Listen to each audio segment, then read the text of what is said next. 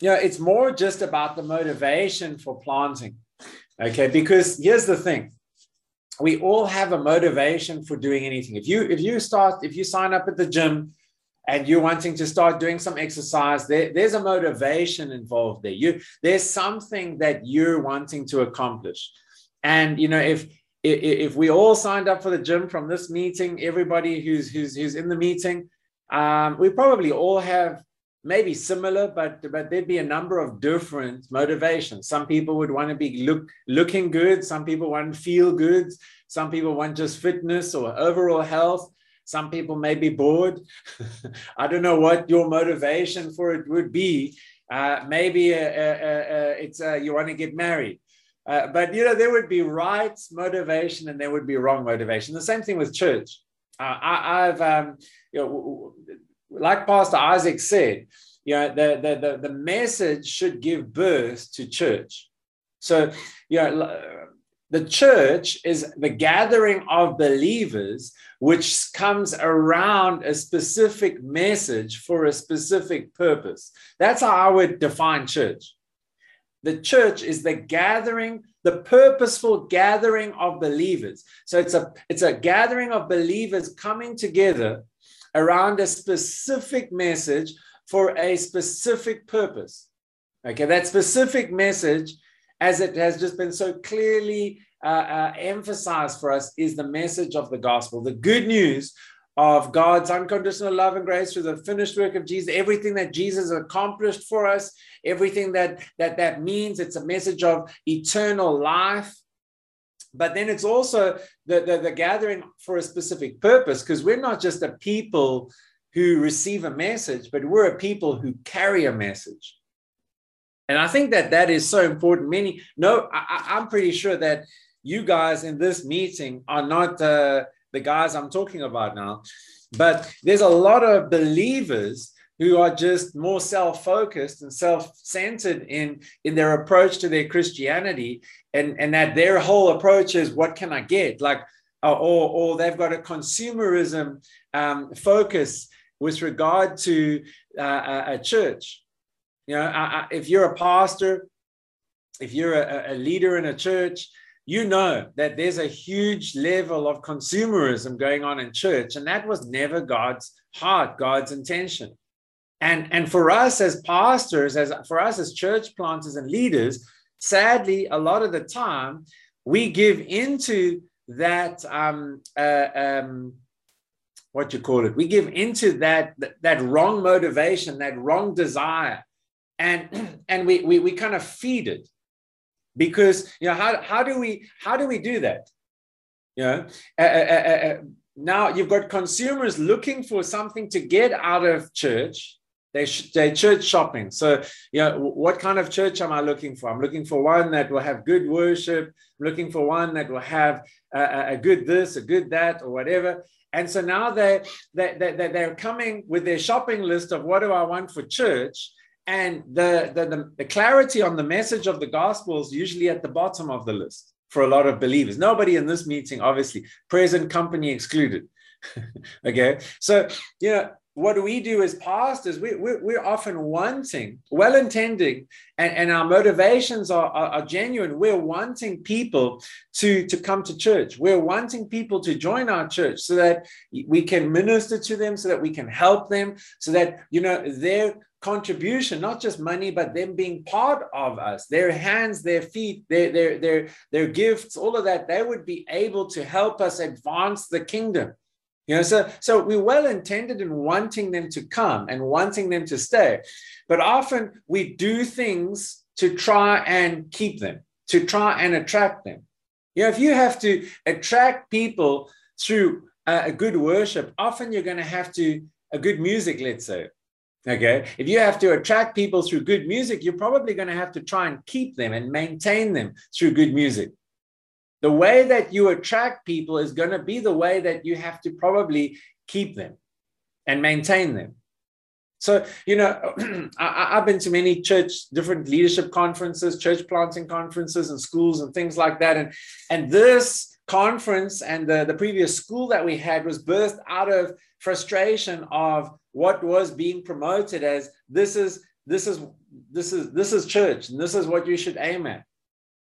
And a lot of people focus in on the service, the Sunday service, on you've got to make sure you've got good worship, you've got to make sure you've got good comfy chairs, the coffee's good, all of this type of stuff. And it all revolves around entertainment. When you read through the Bible, especially the book of Acts is beautiful in that it shows us a picture of the early church. It shows us God's heart for the early church. And then you read through the epistles and you see the letters to the church, and you see what's going on in the churches and how they're meeting together and all of this. And one of the things that we do not see is that church was ever show business. And it's unfortunate, but a lot of the time we devalue church to show business, where we're just trying to get bums on seats, and it's all focused around the Sunday. It's all focused around how can we get people, keep people, and help people to enjoy, this 1 hour, 1 hour and a half, 2 hours, however long, you're doing it in your culture. And I believe that is really a disservice that we're doing. Okay, we should be realizing that it's the purposeful gathering of believers for a mission. And the gathering of believers, yes, there'll be unbelievers amongst us. Yes, we want to minister to them and get them to receive Christ. But the gathering together of believers is for a purpose. And the purpose isn't to just have a bless me holy huddle club, but to mobilize and equip and mature for ministry. So there's a couple of things I want to look at. 2 Corinthians chapter 5. 2 Corinthians chapter 5. We love to say verse 17, which is, therefore, if any man be in Christ, he's a new creature. Old things have passed away. Behold, all things have become new. We love to see the Christian as the new believer, the new creation. And we're a new man in Christ, new woman in Christ. The old is gone, the new has come. But then it goes on, and it says that we've been given in verse 18 a ministry of reconciliation. Okay, and that we've got a message with that ministry. So if we look at this, it's saying that you're not just a new creation for the sake of being a new creation. You don't just receive a message, but you carry a message. And as leaders, this is our I don't want to call it duty, and I don't want to call it our responsibility, because it's a beautiful privilege that we have to help the church, the believers, the saints of God, not only know who they are, but the high calling that they have in Christ. And that high calling is a ministry of reconciliation to reach people, to help reconcile people with God. Okay? And then it says in verse 20, we are then, we are ambassadors for Christ. As though God did beseech you by us, we pray you in God's stead, be reconciled to God. This is powerful. We need to see that in preaching, in teaching, in pastoring, in being an elder, a leader in the church, in being a church planter, we are representing God Almighty. There's a specific message that we come around, and then there's a specific message that forms our mission. And so, we've got to know what is our motivation for church, because the motivation should be the correct motivation. Otherwise, we're going to get the wrong fruit.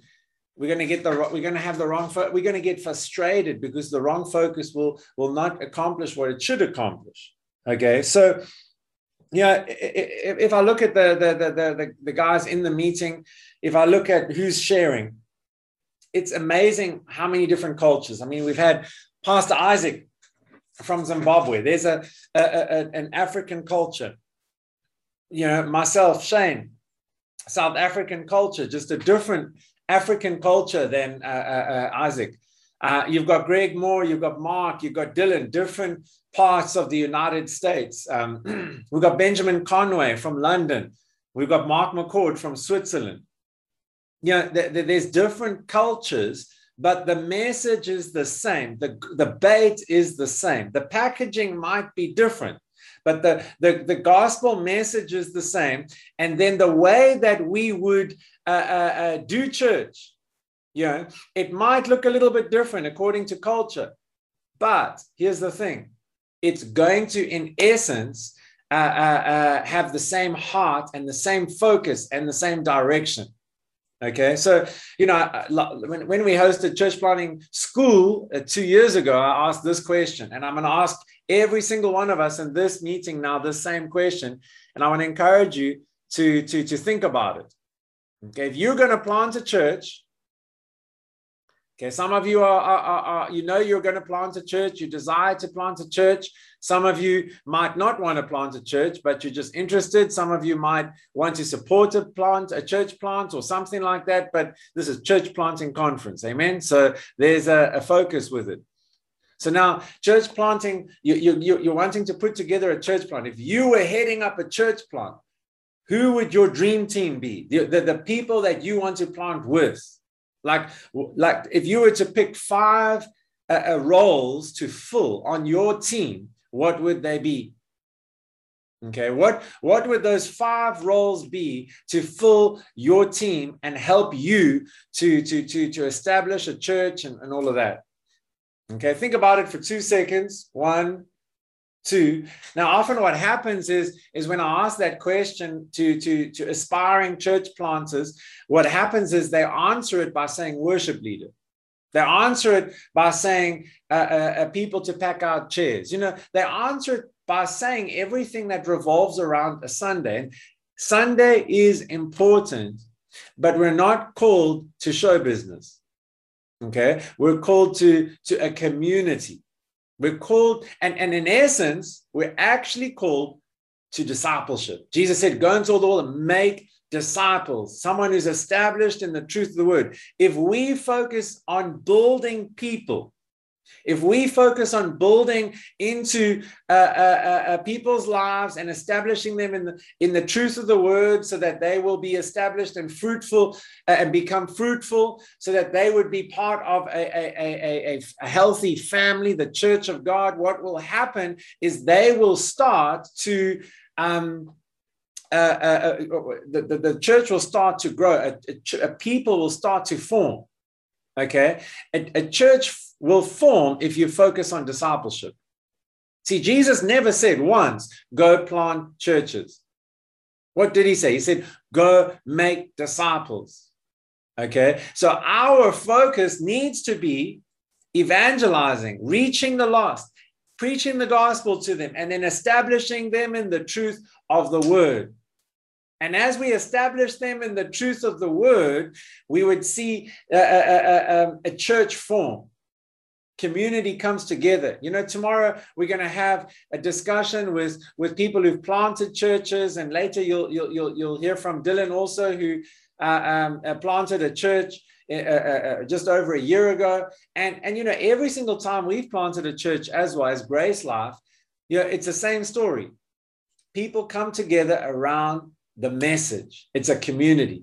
Now you can take the approach of having a show of trying to attract people because you're providing a good service. But the last thing I think any of us would want is having to maintain a service. We would rather have a family, a community, which are deep in the word and are growing in the word, and people who are starting to be fruitful. Okay, so that's the point. Let's look at what is it? Ephesians chapter 4. So, as I said, there's many different cultures around the world, but the gospel is the same. And once I was in this was interesting for me. I was in a church service, and I was sitting there, and it wasn't a Grace Life. I was just in a random church, and the message, people were enjoying the message being preached, but I wasn't. I was sitting there and I was going, I'm not from this country, and I don't know what they're saying. Like it's culturally irrelevant to me. And I was meditating about that, and I was like, if it's culturally culturally irrelevant, like surely then it's completely irrelevant church-wise, because culture is secondary to the gospel. Now, sometimes culture and gospel will conflict. Sometimes God uses culture and it's a God-given thing. I understand all of that. But what I'm saying is that the message we preach is the gospel, and we contextualize it to culture. We don't preach things in culture and throw a little bit of "in the name of Jesus" sprinkles over it so that it's culturally, so that it's biblically accurate, or so that it's culturally Christianity applicable. We preach gospel. We have a message. We don't deviate from that. So Ephesians chapter 4:11, and he gave some apostles and some prophets and some evangelists and some pastors and teachers. So it's talking about the fivefold, if you want to call it, expressions of Christ. And it says why these giftings are in the church, these abilities, it's for the perfecting of the saints, for the work of the ministry, for the edifying of the body of Christ. Leadership's role, eldership's role in the body of Christ is to equip, to perfect the saints. This is talking about maturity. Unfortunately, a lot of people's approach to church planting is entertainment, not equipping. And I understand the need to try that, or the desire to do that, because you want to keep people. You want to, like if we're focused on the offering bucket, then it's important for us to try and manage that. But it's the wrong focus. That's not what we're called to. We're called to equip people. And equipping, all of us will agree, maturing and equipping isn't always comfortable. So, if it's not always comfortable, then we're willing but we should be willing to do it anyway, because we're not governed by the offering bucket. We're not governed by what's going in there or what's not going in there. We're not preaching messages which bring in bigger offerings, or not preaching messages because it causes the offering to go low. We're preaching the word, and with confidence and boldness, knowing this is what God is calling me to preach. This is what God's calling us to do, is mature. It goes further down, and in verse 14, it says that henceforth we henceforth be no more children, tossed to and fro, carried about with every wind of doctrine. Now, if it's saying clearly that the heart of God is that the saints would mature and be not children. And then it even explains that a child is someone tossed to and fro with different doctrines, which means that if we're wanting to see people mature, we want to see them mature to the place where they they understand the right doctrine, where they've got a foundation of doctrine, where there's healthy teaching. So you cannot mature apart from solid teaching.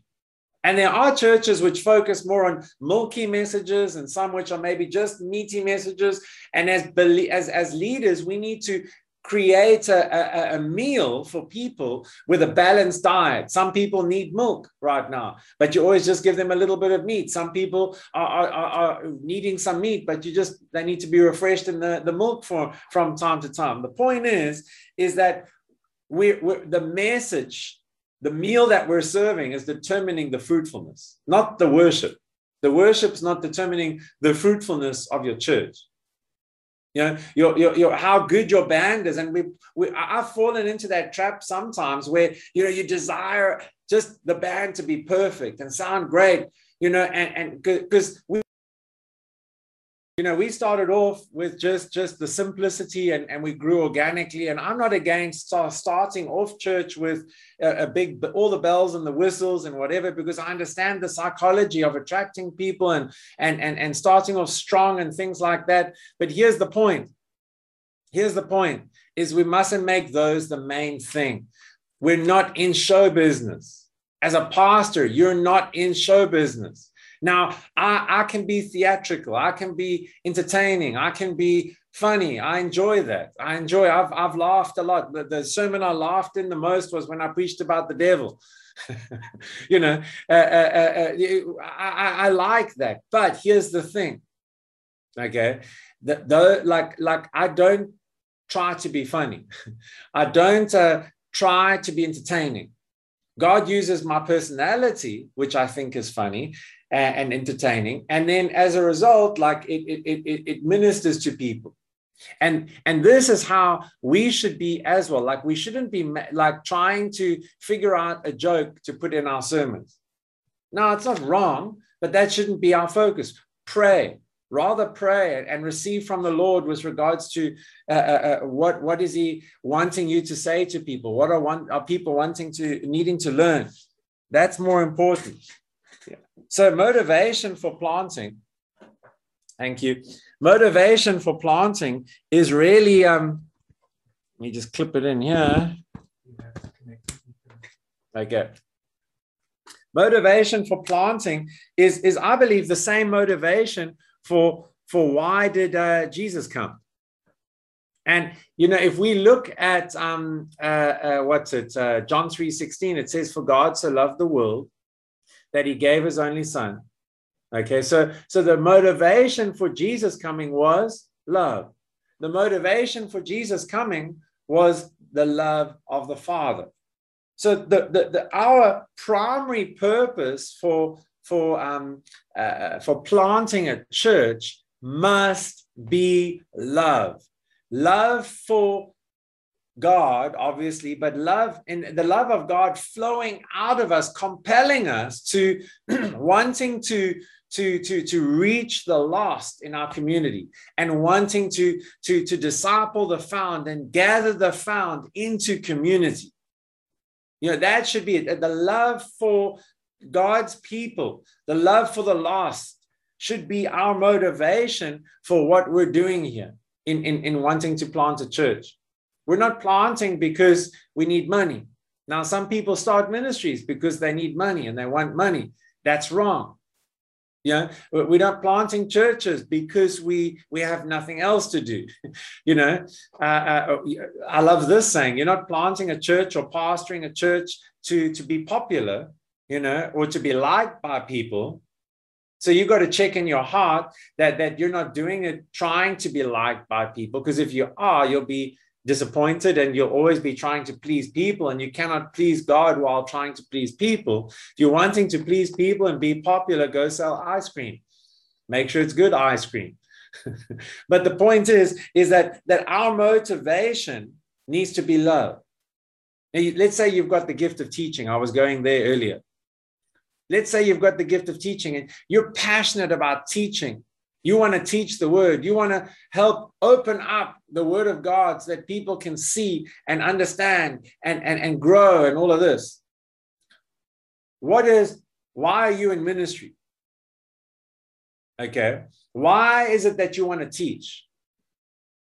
It's not because you're called to be a teacher. If you answer the reason why are you wanting to plant a church, if you're saying it's because I'm called to plant a church, it's still, there's still something faulty in your in your motivation. Our motivation for planting should be love. Yes, I'm called. God's called me. He's gifted me for this, but I just love people. I want to see God's kingdom advance. I want to see people found and established in truth. I want to see them living, you know, lives, you know, fruitful lives in relationship with God, etc., etc. It's not for any other reason except love. You know, if your gift that you've got isn't for you, your gift of prophecy is not for you.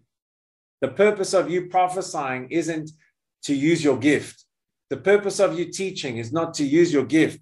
The purpose of you pastoring is not to use your gift. The purpose of you apostling is not for you to use your gift. The purpose of you doing whatever you're doing is not to use your gift.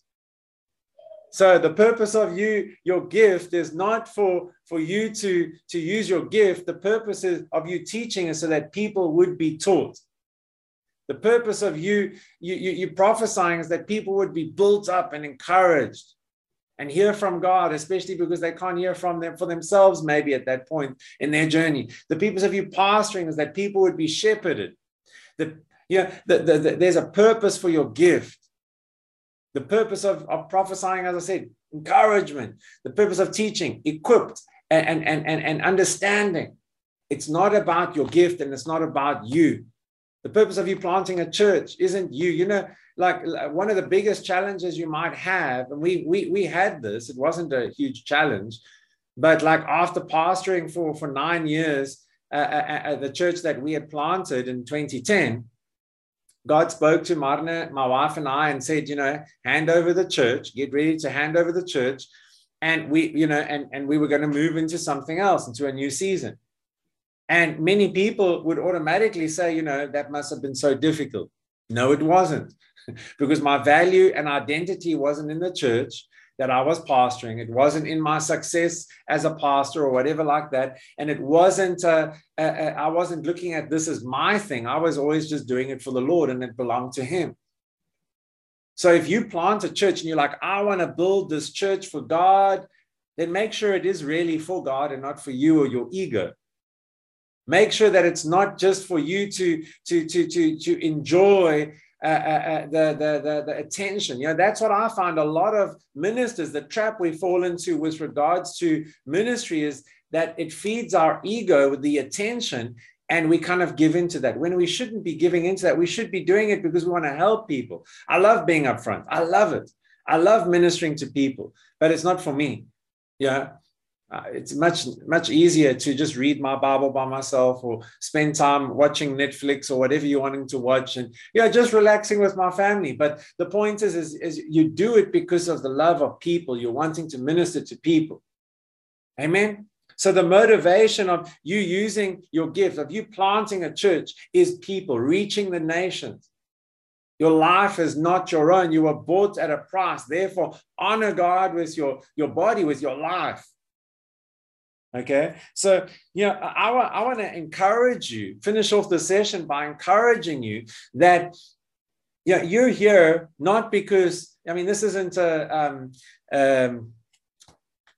got to use my words maybe carefully. This isn't a Bless Me conference. This isn't a conference where you're all lining up waiting for a prophetic word and thus saith the Lord, I love you and I've always loved you. And, this isn't one of those conferences. This is one of it's called Church Planting Conference. So, we're not going to attract thousands of people by the name alone.